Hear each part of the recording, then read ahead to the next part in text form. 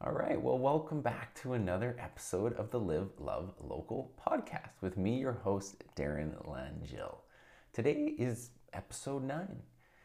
In today's episode, I get the absolute pleasure and honor to interview one of Calgary's most high profile businessmen.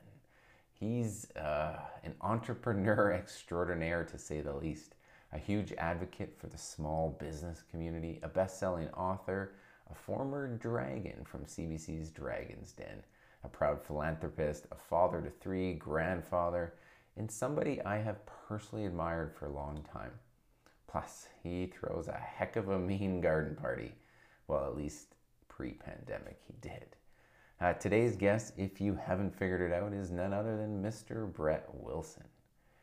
In today's episode, you'll hear a discussion him and I had discussing kind of a whole bunch of things. The state of overall Calgary as a whole. How are we doing?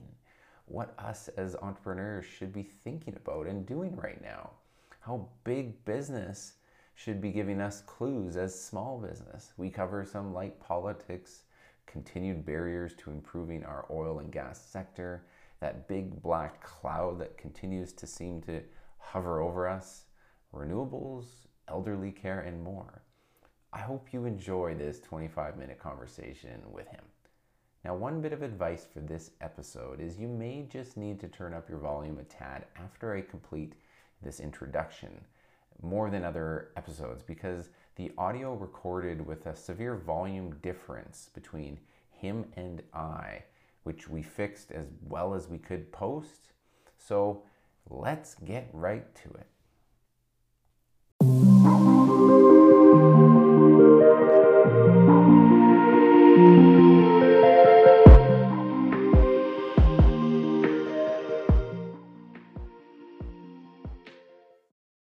Yeah, it's an incredible honor to have you with us, as I know you're a man with relentless and a very important schedule. So welcome to the Live, Love, Local podcast, Brett. Well, and I was intrigued by the opportunity, so thank you. Yeah, well, that's great. I mean, I just reached, and for those listening, I just literally reached out to you, and it just shows how accessible you are, which isn't always the case with somebody of your stature. So thank you for that. And it's the welcome kind of dynamic that social brings to the world. And I appreciate that you spend your time on there too. Brett, as I messaged you, I discussed earlier that I started this podcast was to put a bit of a spotlight on all things Calgary. As a small business owner myself, I feel like this connection to entrepreneurship, local talent pool, people, artists, politicians, celebrities like yourself and more. And you're a guy that kind of checks all of those boxes and many others that I didn't bring up. I wanted to ask you a general Calgary question. How do you think, as Calgary, we're doing right now? Like, how is Calgary handling things? Well, boy, I wasn't expecting that question, but it's certainly going to be one of my favorites. So Calgary's built in a microcosm of Canada, and then the West, and then Alberta, and of course Calgary. And you can answer that question from many levels. I'm really frustrated by our role in Canada and Confederation. I don't think Calgary or Alberta or the West gets the respect it deserves, and that's a big picture thing. It's a big picture on transfer payments, a big picture on pipelines, big picture on infrastructure, big picture on how we're growing renewables with inappropriate subsidies is my comment there. So Canada struggles a little bit in terms of our role in Confederation. Then Alberta, I'm a big fan of what we're trying to do in terms of repositioning Alberta, and so I'm a fan of Kenny. I'm in close contact with the separatist groups, and I sometimes joke with them saying, I'm on side with separation, but it's Quebec that should separate. They've been the whiny child, they've been the special child of Canada, and I'm half French by birth on both sides, so I respect my heritage, but I don't respect the whiny child. I don't respect the special deals that they've got, and we just want a fair deal in Alberta. So it goes back to, I like the approach we're taking. I don't think separation is necessary. It's a reconfiguration of our role in Confederation. So that picture. Then we get down to Calgary. I think we've been ineptly managed. I'm a huge fan of the Jeremy Farkas test the norms, don't accept any. I mean, there's lots of things Jeremy says and does I don't agree with, but I love that he's willing to take on the establishment. And then he puts up with. I've sat in several council meetings, and I watch literally it's bullying on the part of other members of council, particularly the guy in the big seat, and just abusive bullying is the way I would describe it. And that's my perspective, and it's certainly one I'm entitled to. But Farkas puts up with it. And again, I do the same thing on social media. I put up with it, but I don't even hear it. I just ignore it. Whereas Farkas has to listen to it because he sits in council. I'm a huge fan of several of the councillors, but we had money set aside to build a field house 5 years ago, and that was talked about when they were trying to do a bid for the Olympics. And I called that a doomed to fail bid. I was never a fan of the 2026 Olympics. I was a fan of the 2030 Olympics. Let's build the infrastructure that Calgary needs to host the Olympics instead of a hope and a prayer that we might get an Olympics and then build all these things. We needed a new arena. That's finally underway, but the mayor fought it. It would have been finished by now if the mayor had come around to a reasonable perspective. That's all we're talking about. And as he kept saying, I'm never going to give a penny to the billionaires who run the Flames. Well, actually, the Flames gave 200 or 300 million to the city to build the arena. And even if you only use 3% inflation, that arena, $600 million cost in 30 years' time is worth $1 billion. People say, oh, you're going to have to tear it down in 30 years. I'm a part owner of the Nashville Predators. We just extended our naming rights for 30 years on a 30-year-old building. We didn't do that because we're planning to tear down the building and name a parking lot. We have a 60-year life and a runway for more. Why? Because it was well designed and well maintained. Calgary's Saddledome looked pretty, stupid design right from day one. Stupid design. Pinch points. They had no upper levels. The highest level. They thought that was really cute to put all those service boxes up high. Anyway, we could have had an arena. We should have had a field house and all of the other infrastructure that you need to build out. We've got Canada Olympic Park is failing relative to the commitment that's been made to it. So I'm just not a fan. And we see property taxes, Inglewood, Kensington, 17th Avenue have been decimated by doubling and tripling of property taxes in less than a decade. And as you probably know, as most people know, half the budget of running the city of Calgary is salary. Not once has our council been willing to take on the salary issue. If you drop salaries 3%, 4%, I had to drop salaries in most of my businesses, those that I could keep alive. So as an entrepreneur, I had to suffer of Calgary, the West, Alberta, Canada. I choose to live in Calgary because I genuinely believe in the people and the opportunity that's here. And maybe I'm a delusional optimist, but I'm a happy delusional optimist. Well, that was one of my questions. You literally do run businesses all over. You could pick and choose to do this. And I was going to say, why are you still here in Calgary? What is that? It is just this love for this province. There's an embedded thought that this is where my family is. But having said that, my son and his partner live in Brisbane, Australia. And I have a daughter who's developed a lodge, bed and breakfast, whatever, outside of Pemberton near Whistler. And I do have a daughter who's here with couple of grandkids, and I'm blessed that all of my kids have partners that I'm as crazy in love with as I have my own children. So we've got a wonderful group in that sense. But Calgary is always, and I've described it to my kids as a great base camp. When I divorced 20 years ago, I used travel as my connecting tool. And in particular, my son and I have been to more than 50 countries together. And the daughters who are older, I didn't get to travel as much with them, but it'd still be 30 countries. That's a lot.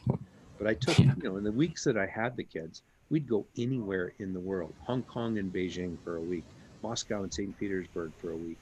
And, we'd jump on and sit in the back of the plane and fly across the ocean and sleep on each other's shoulders and go see the world. And that was my goal, was to show my kids that Calgary is one of the greatest base camps in the world. Even if you don't like everything about Calgary, is it too spread out? Is it too condensed? I live in the inner city. I have a home in the belt, just off Beltline. My offices are just off Beltline. I could probably, other than running to the airport and out to Windermere in British Columbia, I could probably say that the circle of my life is Beltline. Right. Yeah, fair enough. What would you, this could be open up a rabbit hole, but I mean, what would you tell entrepreneurs right now? I know you're a big advocate for entrepreneurship and you've put a lot of energy back from your TV days to what you do and the startups you support. Like, what does an entrepreneur need to hear in this city right now? Well, there has to be a belief in the future. And I've always had that. I thought oil prices would recover sooner than they did. And then COVID came along, made that recovery longer. But I've always had the long game in mind. And I love building buildings. I love building projects. I love building businesses. So all of those things tie together. But why Calgary and what next? Well, I mean, care of the elderly, an aging population. We've already defined, and we've already discovered that we do a terrible job of caring for the elderly when you look at the percentage of the COVID deaths. We as a community should have done a lot better job, and I mean community across Canada. The percentage of those who died in the old folks' homes is terrible. And of course, that's because people go in and out, but we should have rethought. I don't have the answers, don't get me wrong. But we should have done a better job of looking after the elderly. And then job one, last March, when we realized that this COVID was, this virus was going to take over the world. And again, the predictions were there right back in March when we first shut down businesses. We first did the focus on vaccines should have been a greater priority. And clearly the Canadian government's done a terrible job on its vaccine access, but they're building a building right now in order to build vaccines. They're building a building right now. This is a year later. And are they building a structure building that could be put up in 6 weeks, like a sprung structure? No, they're building a permanent structure. And this is to put a temporary solution in place for these vaccines. So incompetence has been taken to levels never imagined in terms of the vaccine pursuit. So care of the elderly and care of the vaccine procurement is clearly where we've failed as a country. We had lots of issues with every level of government, but yeah, are you going to ever get into that? Is that part of your world? Is politics in your future or no? In a funny way, yes and no. Do I plan to run to be the leader of any level of government? No. I don't want to take the time that has to be taken. There's a temptation to sit at the table, federal or provincial, and could influence outcomes. That's tempting. But I find that I can be more effective working community, working family, friends, partners, businesses. I can do all of that from the outside. And am I in regular touch with more than one cabinet minister right now? Absolutely. In more than one province? Yeah. Alberta and Saskatchewan are my homeland. So I think I can influence, hopefully in a logical and thoughtful way, from the outside because I choose to. I'm active in social media, Twitter. I drop more F-bombs than I need to, but there's days when I just have no choice. Last summer, Nenshi took me down during a social media blast, but he was, again, that went away. It took a week and it was gone. Right. I apologized, and in hindsight, I probably apologized sooner than I had to, but it was to let the noise die.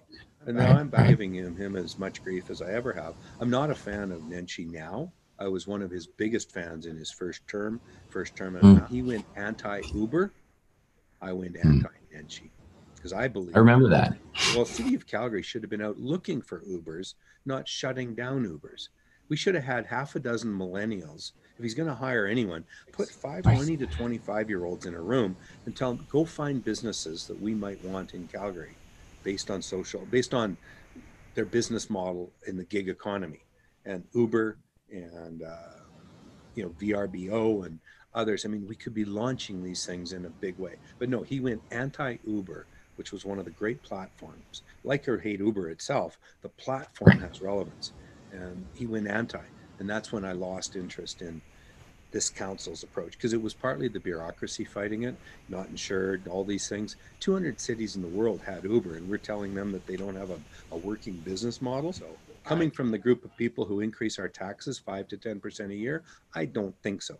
Group of people who haven't figured out how to control salary costs, I don't think so. And they're going anti-Uber and pro-Olympics. Pro-Olympics, we're one of 7. You know what? I actually saw a local business leader who was part of the Olympic pitch saying that we believe we've got the inside track. How often do you have the inside track and announce it so that the other 6 people bidding on the Olympics go, oh, That guy in Calgary's got the inside track. We better give up. I don't think so. Right. So See, I'm a born and bred Albertan, engineer schooled, grew up in Fort McMurray from zero to childhood. So I've always been near and dear to oil and gas, as I know you, and there's very few further immersed than you. And we've had this ugly narrative thrown our way and overshadowed everything for so long. Like, what can change this? Is there anything that can adjust this to achieve some positivity around this? Well, that goes back to the big picture of the science. And, right now, the science on, for example, lockdowns and vaccine and COVID, you get a group of doctors who say we have to lock down. You get a group of doctors who say there's no point in locking down. So there's the professionals on opposite sides of the discussion. Now we get to climate change, we get to CO2. People talk about, you can find articles talking about CO2 is a noxious killing gas. Well, no, it's the essence of how plants survive. They take CO2 and convert it to oxygen. I mean, they need CO2. So there we've got professionals on every side of this equation. I'm a cynic. I happen to believe that I think we're in a long-term climate cycle. 10,000 years ago, where you and I are sitting in Calgary, there was 2 miles of ice, 10,000 feet of ice. So the climate's changed and it'll continue to change. Do I worry about the two P's? For me, population and pollution. Those are the two issues for me. And we need to control pollution. We absolutely need to control pollution. And is that plastic that goes as waste into the ocean? Yes. But do we stop producing plastic, or do we stop people throwing plastic in the ocean? And so it comes for me you see truckloads in Indonesia, a truck will back up to an ocean and dump its garbage right in. So the garbage that's floating in the oceans didn't come from North America for the most part. My guess is it's 2% us, 98% the rest of the world. But yet we're the ones shutting down our plastic work. So our plastic production makes no sense. So pollution, controlling the environment, the waste air, waste to water, waste to land, all of those things matter to me. Why? Because I'm a grandfather. I care about the world that my grandchildren are coming into. So pollution's a big issue. The other is unthoughtful, and it's an elephant in the room, but it's population expansion and explosion. Do we need populations exploding in the slums of Nairobi and Port-au-Prince and Johannesburg? It doesn't make sense. People are being born without hope. And if you don't have hope, I'm wondering why. So, it's not that the Pope and condoms and I don't all agree, but we need to control our population in places where there's no hope. Everyone has the right to have children. I'm not going to argue that for a moment. But if there's no hope, what are we doing? Let's take a hard look. So pollution and population are the two issues that I'm challenged by. CO2 isn't my issue. Right. So that to change the narrative, if like everything you're saying, fact-based, science-based, but yet for no good reason, we just can't get past this narrative. Do you see an end in sight to that, where it's like, sure, we continue to do the right things, we stop the right things, but this narrative doesn't get shut off? I mean, is there a way to turn that thing off, or is it just like, what do you feel like? Because you're on the inside and you're pushing that mountain. Well, certainly, and we know Cody's pushing, and we've got the government of Alberta has the Energy Centre. People are criticizing the Energy Centre for defending our business. Right. I just shake my head at the attacks that come at the Canadian Energy Centre because it defends what we do for a living. It's unfathomable that people have the time to attack how I make my living. Enough. Again, energy, by the way, oil and gas is a tiny sliver of what I do now, but I'm still connected to it, very tied to it. So, but you keep hoping that logical thought, critical thinking, and time, where, you pull headlines from Al Gore, the Arctic and the Antarctic were going to be ice-free by 2020. Well, now it's 2030. And in 2030, it'll be 2040. They just keep carrying this lie, this narrative where they make up data. You're starting to see articles that say that the size of the forest in Borneo is shrinking by 1% a year. And in 2100, so 80 years from now, the forest is forecast to be half the size it is now. You can't forecast that. Nobody can. But they call them experts because, they're a university professor. Well, I got to tell you, there's university professors who graduated at the bottom of their class. And that might be why they're a university professor and not working out in the real world with you. Not in industry. Yeah. Yeah. Any lessons that I know I don't have a lot of time here. Any lessons from big business that you wish that you're seeing these big trends because of COVID and the changes to the world that should the small business owner be aware of, that you can think of, that we're missing the boat on? Because you're seeing these big giant companies have to adjust, but these little guys probably could adjust in a tenth the speed, and we might be missing the boat. Well, one of the big picture ones is the criticisms that I see, or the headlines about how business has come to adapt to working from home. And that's going to affect the long-term validity of downtown office towers. It's going to undermine the travel and transportation grids that we've put in place. And I'm calling hogwash. I think that's another mainstream media headline. Retail can't work from home. They can fill and fulfill, but the people working in the stores and the Amazon has a bunch of people working, fulfilling. They don't just have people on computers, they have people working. So trades, you can't build a building online. I'm sorry, 3D printing, I get it, but you're not going to build and finish a building or a home or a road. So the trades, the retail, all sorts of jobs. The other comment I would make about working from home, it's virtually impossible to advance your career working from home. And people start to think about that. The other thing is the value proposition for me in bringing my team together. We have a problem to solve, and I don't put 5 people. It's a random moment where we're sitting chatting, but we need that interpersonal dialogue. It's not a matter of seeing who can be on Zoom today, and we'll see if we can brainstorm an idea. It can be done, yes, but can it be done better? Absolutely. And that's where personal interaction, frankly, we're not set up to have people advance or run their careers from home. It just isn't on. And that's a unique point. I like that. Yeah, thank you for that. That's a great share. I mean, when you're looking across the world as it's growing, if you had $1 million today, which sectors are you putting that into? Would you comment on that? Like where between tech and oil and farm and food? And I mean, where would Brett, where do you see the world going this kind of medium term where you would throw that out there? And you're doing this in life anyways, but. Well, I think there's room for a franchise of electric vehicle maintenance and sales. And I'm saying 3 wheels or less. So not cars, but 3 wheels, 2 wheels, and little ATVs. I mean, recreational vehicles for sure, but just upping the game in terms of having a place to go to where you're going to get your electric bicycle serviced, your electric scooter serviced, your electric motorcycle serviced, and then the 2-wheel, 3-wheel, 4-wheel, all those things. So I think there's a real opportunity, and nobody's taken that on because it's still very much a ma and pa industry. A local bike shop will add bicycles, add electric bikes. A local ATV dealer will add a couple of electric things. So I think there's an opportunity in there, but taking care of the electric transformation, and I'm in the business of producing electricity. I understand the value, but I'm also a bit cynical that electric cars don't solve our planet's problems, because you still have to make the car, you have to make the batteries, you have to dispose of it. The windmills of this world, there's no simple way of disposing of those, and they only have a 20-year life. So there's some hypocrisy embedded in the belief that electric cars are the solution, but I'm talking about electric transportation as a business.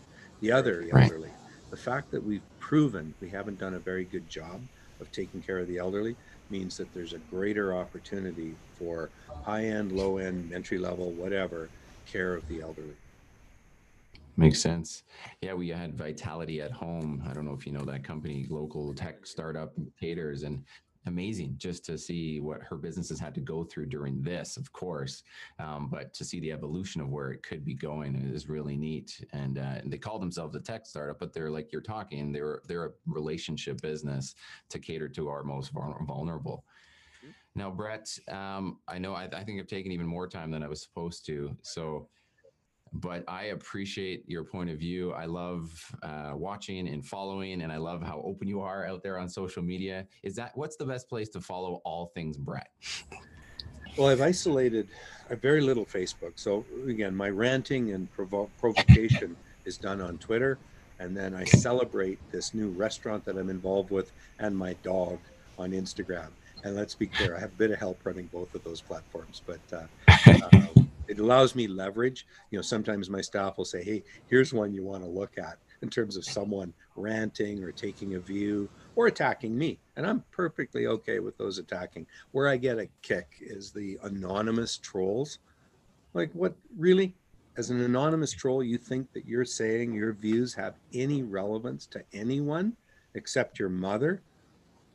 Fold the keyboard, go back in the crib. It just serves no purpose. Anyway, I genuinely believe that social media is a connecting tool. You have to respect what it does and why it does it. And I think that the big tech have made a big mistake trying to control who's going to be on and who's not going to be on.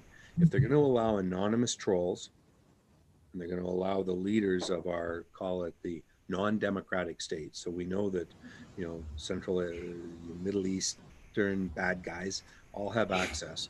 And yet, because Trump can influence outcomes, he gets taken off. Am I a fan of Trump the man? No. But I was a fan of Trump the leader in terms of what he was trying to do. He put Keystone back on the plate, and Biden killed it and Obama killed it. And frankly, Trudeau hasn't done much to help our country.